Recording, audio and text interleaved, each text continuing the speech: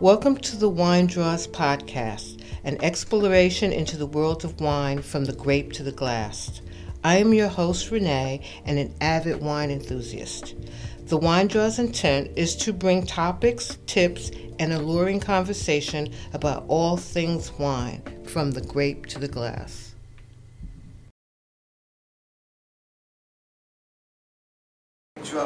This is our final podcast for this season. We will be back later with bigger and better things. Today, again, I'm here with good people. I'm here with my co-host, Taylor. I'm here with my go-to person, knowledge-wise, Khalid, who's also in the field of becoming a connoisseur. And you have me, the enthusiast, Renee.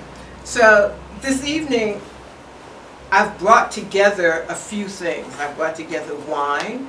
I brought together some decadent red wine brownies, some strawberries that are marinating in the Madeira that I cooked the brownies in. I didn't know that. And some popcorn that I found that is made with real wine. And it comes in different flavors like champagne, Pinot Noir, rosé, and we have the rosé with us today. So we have a smorgasbord of wine stuff going on here. So there's a couple of things that I want us to talk about. Oh, and I got chocolate too. There's a couple of things that I would like us to have a conversation about today. And so I first want to start off with talking about wine and the topic of how does places get their name. Is that what we were talking about, Taylor? Yeah, so like champagne has to be made in Champagne. Champagne, correct. And so my question was, are there any other kinds of wine that have to be made in a specific place to be called whatever that is? Yeah. And if so, why is that? That is actually an amazing question, and it kind of, when I'm doing wine classes, that's one thing I use to kind of draw the first kind of line in the sand between kind of two categories. If you buy wine made in America, usually the biggest thing on the label, just like this one, is the winemaker, right? Then the grape, and where it's from is the smallest. In the quote-unquote old world, and we're talking about France, Italy, Spain, Portugal mostly, the wines, most of the bottles won't even have the grape listed. And the winemaker or the chateau will be second, but the first will be where it's from. Because there's such a thing of like pride and the word of terroir, kind of the place. With wines from the old world, they say it's more the hand of God. And in America, it's the hand of man. We can leverage, as long as we have a good climate, we can leverage technology. We can go grow good Chardonnay in north of California, south of California. In Burgundy, Chateau and Pinot Noir flourish. In Bordeaux, Cabernet flourishes. There's a good chance you couldn't do the same things you could do if you kind of transpose them. The place of wine is so much more important in Europe. Again, Burgundy. I knew it first as a color of a shirt and color of some Timberland boots that I wanted when I went to high school. All I remember as a color, and that I really enjoy in the fall. That's right. But it's a place, and kind of what they're saying on the bottle is, we don't need to tell you the grape, because you better know the grape. And if you don't know, you better ask somebody, because we've done this one thing and we've been doing it for centuries, and this is how we do. So with old world wine, some of the labels can be hard to read because you don't know if you're reading. And when I give old world wines to people, I'll be like, this is a Vernaccia di San Gimignano. They're like, so what is it? Is it a San Gimignano? Is it a Vernaccia? Which is it? That would be my question. Yeah. There's a lot of decoding that has to happen with wine from Europe. I suggest everybody download a wine map.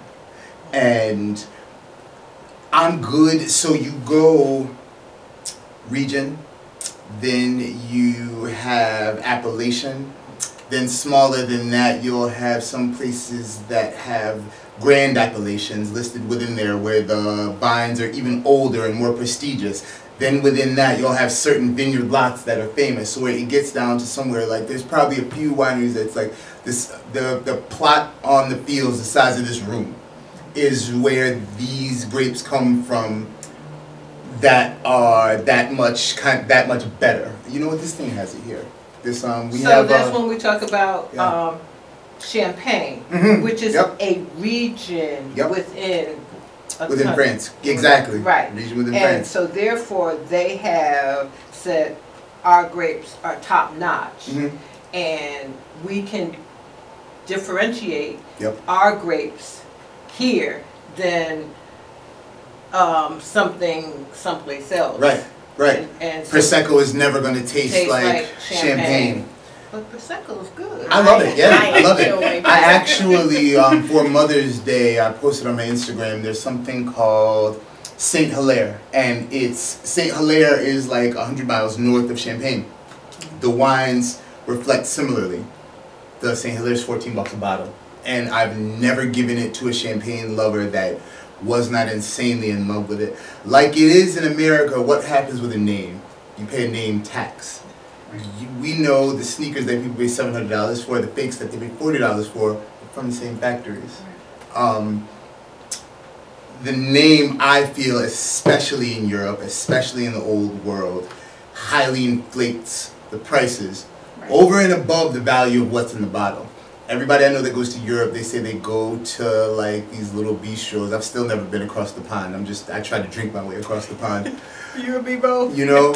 But they say they go to these little places and they get wine for like $3 from a plastic milk jug, and it tastes better than anything they have here. I think we've been getting fooled by Europe. I'm talking to you, Europe. I think they send us their crap and keep the good stuff for themselves. And sell it for really cheap. There you go. You know, it's like, so, and in that same vein, I am a Zinfandel person. Yeah.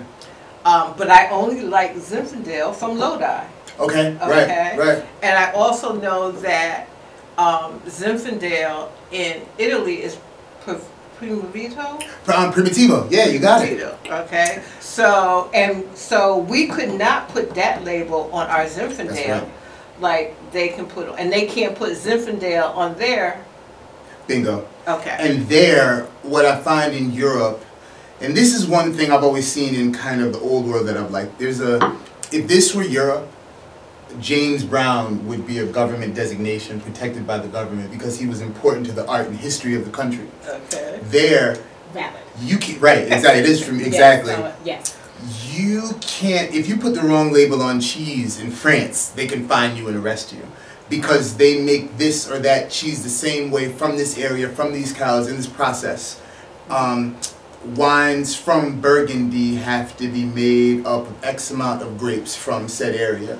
Wines from Bordeaux is kind of the craziest. They have something called the classification. There's 155 different chateaux from 1st to 5th growth. It can only be made up of 5 grapes, primarily Cabernet. It all has to be made on chateau, and the whole idea of a chateau where it's like you have farm, the winemaking facility, and where the people live. I've always thought that was cool. It's like this is like these people's lives where they never retire. They make wine till they die pretty much, and day and night everything they do is surrounding. In Italy it's called the Denominazione Controllata, DOC, same thing in France, the DOC, and that's the kind of government agency that gives these designations.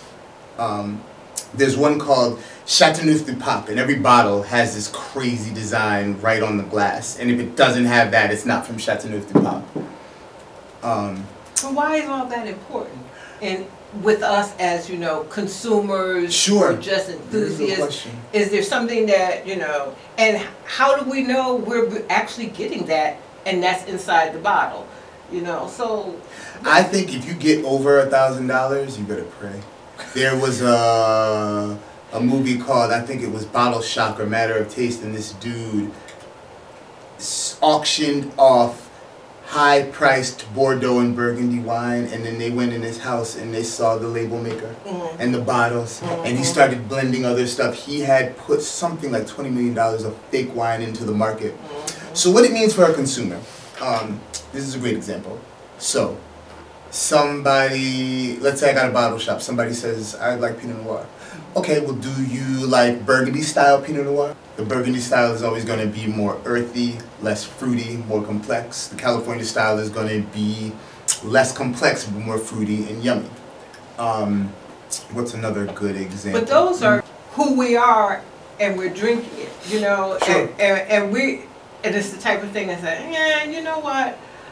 We were just talking Just about that talking about also. that. It's like, can't come and ask me, what do you smell or what do you Sure, taste? that makes sense. Because I don't know. Give it to Right. me. Let me tell you. And There you go. And also, don't dispute what I said. I smell. You know what I mean? That It's is very one of my interesting. biggest pet peeves. Everything is subjective.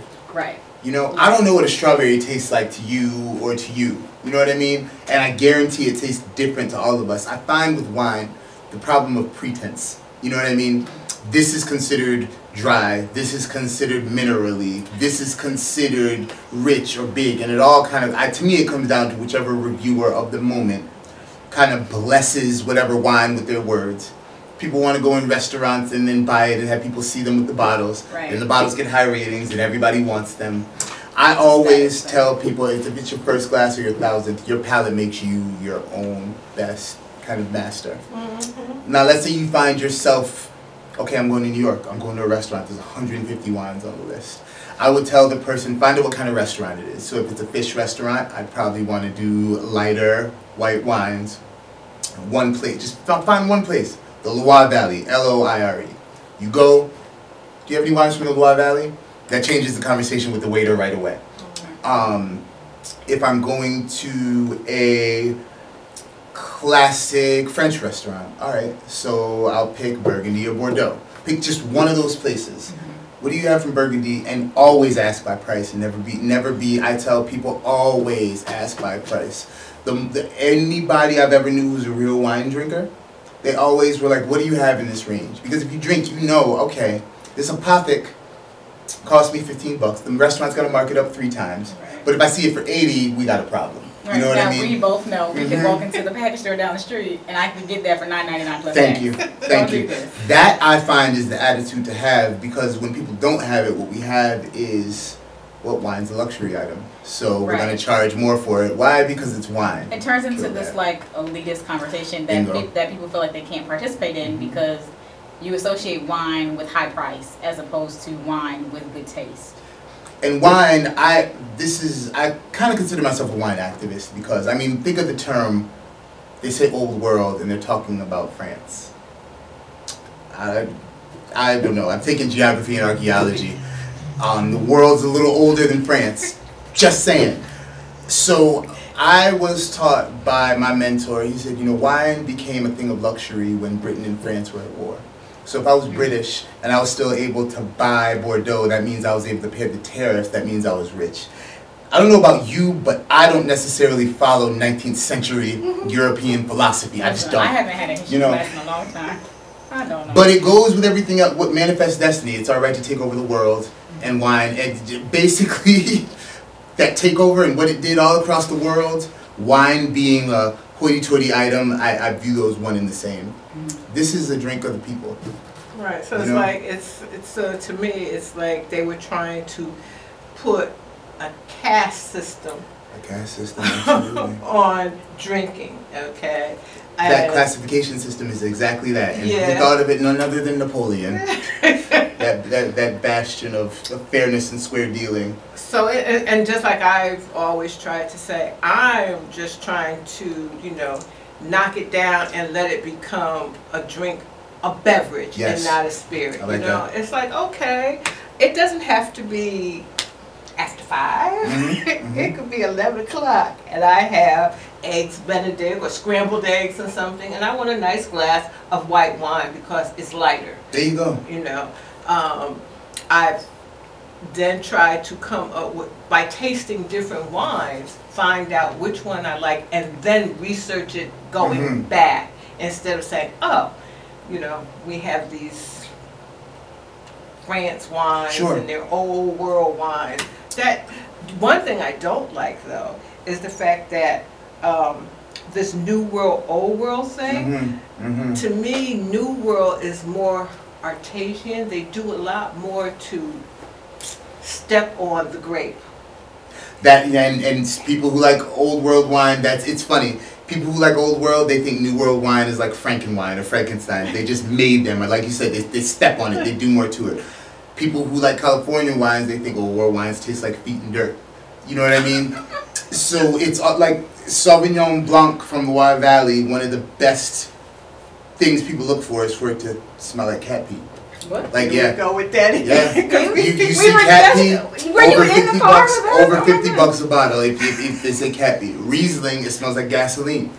And let's not act like anybody likes the smell of Riesling. But you I'll never gasoline. can get take that. some of that out, petroleum, if you want to say it that way. Right. You can smell that if you know what that smells like. If you've come from an area or you've lived someplace and, your neighbor up the street used to come down to your garage and sniff the gasoline. Right, which And you walk down and you know what it smells like. Or if you've lived in the country or in the suburbs, you know what grassy, earthy, dirt. you maybe had cassis before, or if you've had a farmer's market in your town. Right. If you haven't, you haven't. Cassis doesn't mean anything to you. Well, it's the same thing in how you describe cheese. Like, so for us, in my family, we used to, going to my grandmother's house, we would drive by a barn. And we knew exactly where we were in this trip by the barn smell. And so when I started eating goat cheese, it was like, oh, this is farm. This is farming. Right. But nobody else would understand what that meant. If it's like, like if we're going to Nana's house, and it's like, I know exactly what part of the trip.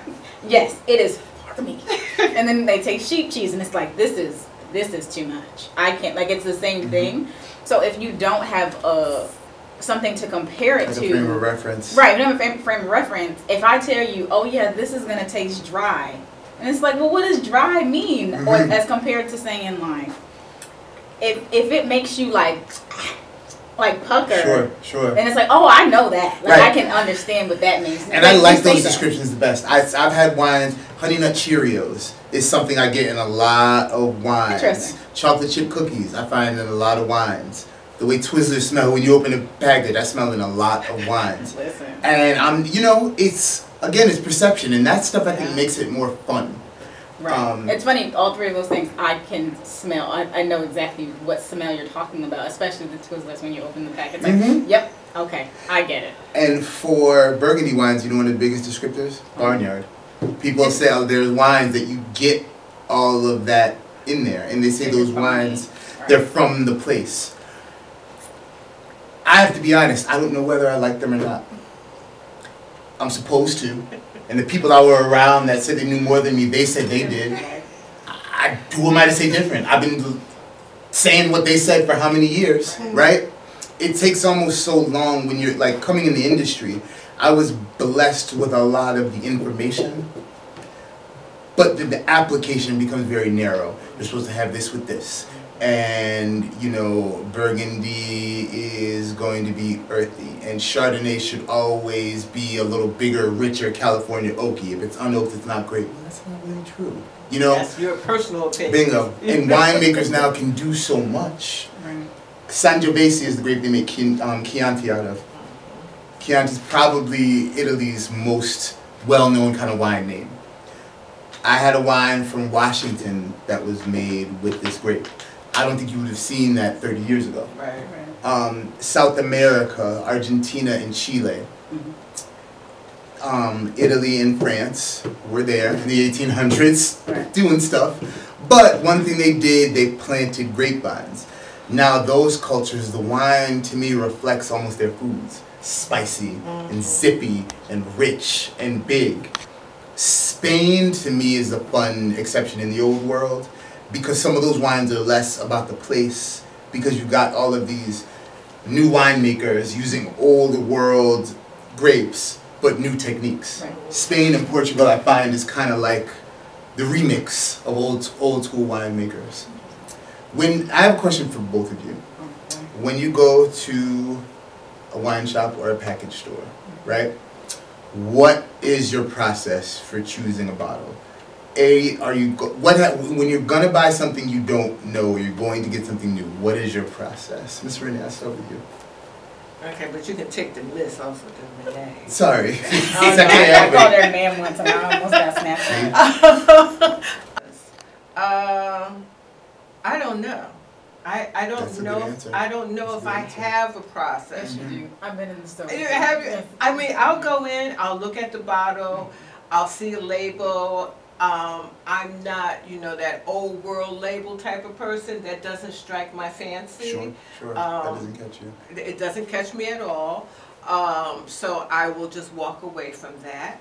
I will know that I will go to wines that come from Spain or Portugal. The region is where I go first. Mm-hmm. And once I get into the region, then I'll find out, because now I know the grapes that come from that region, what the soil is like, so what's coming up out the ground. Right. So that, I think, is where I go.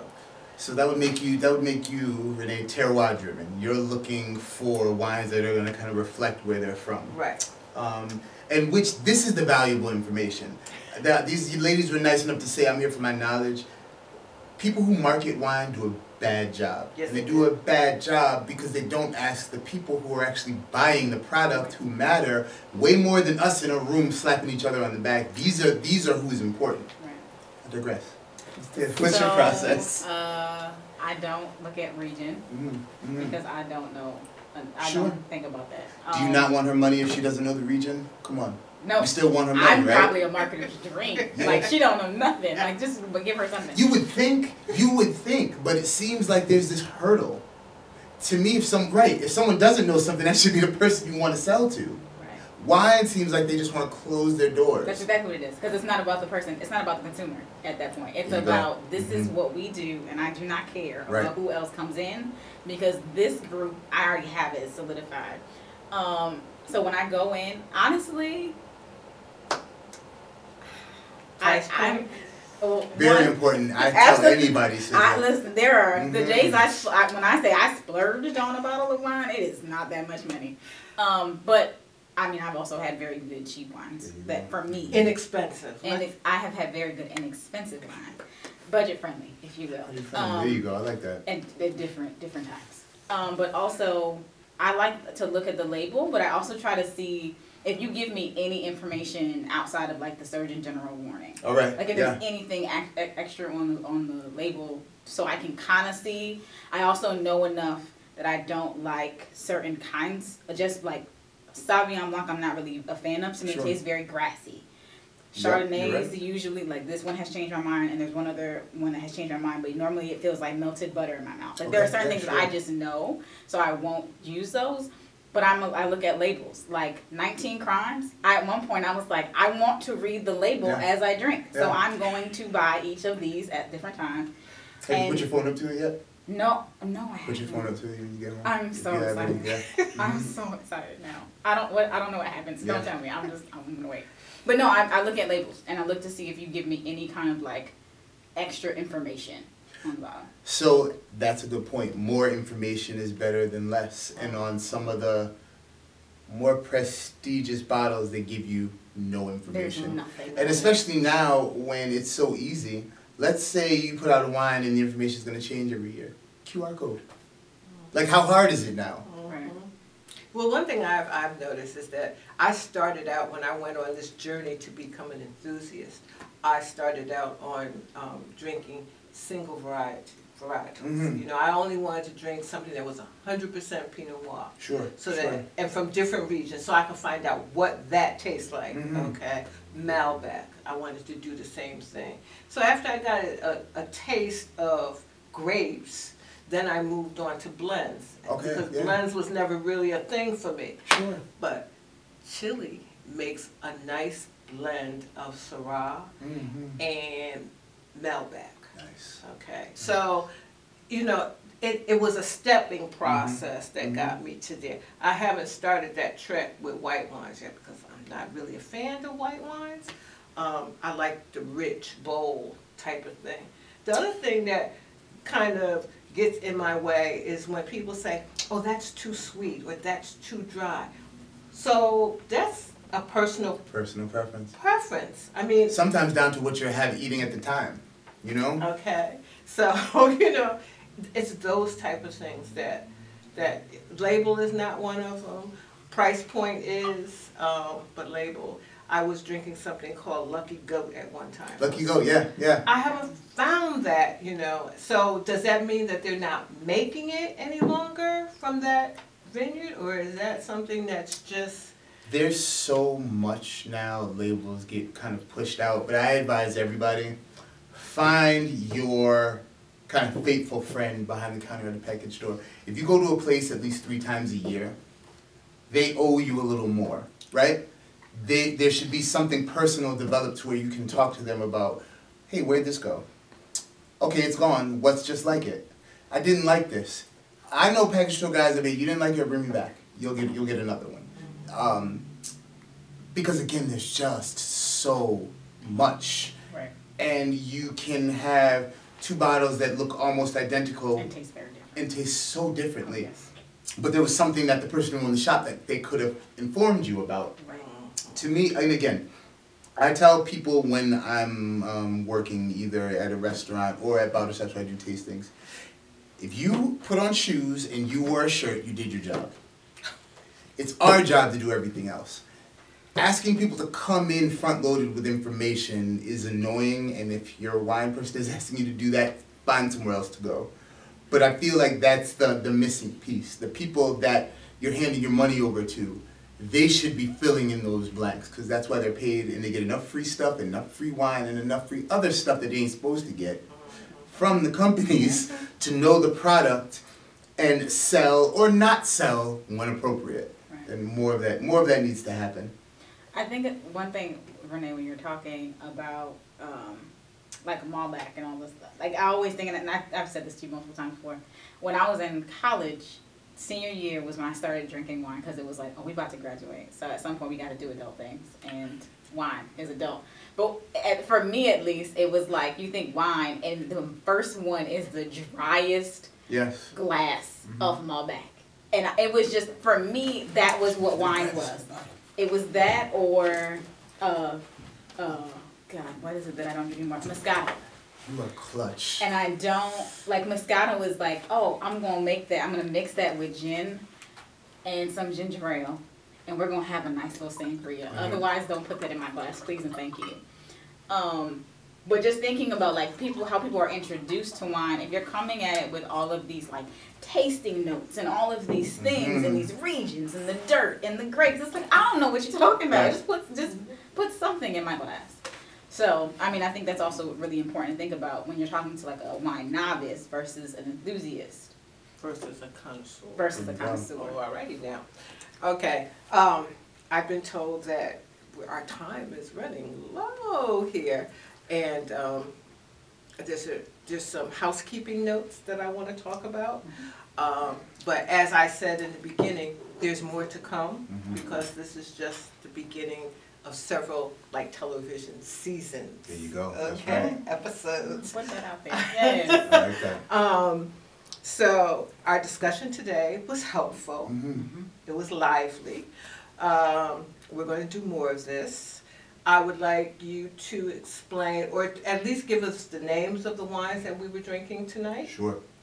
And one thing that I've also taken, which will be a part of our next conversation, is vintage. You know, like one might be 208, one might be 211, one might be 219. You know, that makes a difference. So that's going to be our next topic of conversation. I like it. Okay, so before you go, Sure. I just want to thank Paradox Studios for putting this together.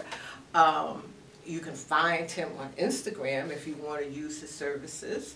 The Wine Draw is on Instagram also. We're building our blog and we're starting to build the shop. So tune into the Instagram post to find out more information. That's or right. Just hit us up on winedraw@outlook.com if you have any questions, comments, or suggestions on some topics that we should dive into. So I'm going to put it back on Khalid to tell us what wines we were tasting as we were talking. All right, so we started out with, and this was from Renee, and I loved it, Longevity, Chardonnay from California, 2019. This is from a winemaker of color, which is awesome. They're from Livermore, which is Northern California, and so when we say Burgundian, we're thinking Chardonnay that's more from the old world Burgundy style than the newer California style, and that's gonna be apple, lemon, less of that butter, that buttery mouthfeel. It's not like butter. You described perfectly what they call malolactic fermentation and lactic milk, right? Oh, that's probably why I don't like it. It's got some of the same kind of enzymes. I don't know if enzymes is the right word. I'm not a scientist, but we'll give you some of the same kind of mouthfeel as milk, and it's almost slippery, if you will. This bottle here contradicts everything I said in the last segment. So we have a bottle that is from the old world, but this looks like it's from a really cool importer because it has the grape listed on it. The grape is called Vernaccia di San Gimignano. The bottle, traditionally, they'd be shaped like a fish. It's like an old school thing. The bottles would all be shaped like a fish. Light white wine. I think I get almond, peach, little bit of orange, little bit of lemon, nice dry, amazing with light cheese, awesome with an arugula salad. Ramps are in season for a little while longer in the area. If anybody knows a ramp, hook up, talk to me. And fiddleheads, yeah, I got a lot of green dealers, right? But that's the green they get, the foraging of the ramps and the fiddleheads. This goes wonderfully. And again, I will have people notice, if you can see this, the winery is the smallest thing here. What it is and where it's from is positioned so much bigger, which I think is a cool thing because there's such a kind of pride of place. Last fun fact, there's one thing from America that's known, the name is by the place. It's one beverage. Can anyone guess what it is? Bourbon. Yes, we just talked about that in the car. Bourbon County, Kentucky. It has to be made in Kentucky to be called bourbon. They just changed that. I'm the nerd. I'm so sorry. Oh, no. So it now has to be Documentary made about it. in the United States of 51% corn, aged in New Oak barrels for 3 years or more. They're going to have to put a disclaimer on the Hulu documentary that I just watched. And please check out, last thing, I promise I'll be quiet, check out Up and Down Rockin' Bourbon. It'll be in package stores near you. I'm a partner in the brand, and it's amazing. Oh, you're supposed to be talking about wine, brother. But anyway, okay. I want to thank you all for joining us today. This has been interesting and this has been fun. So stay tuned for the next season as episodes.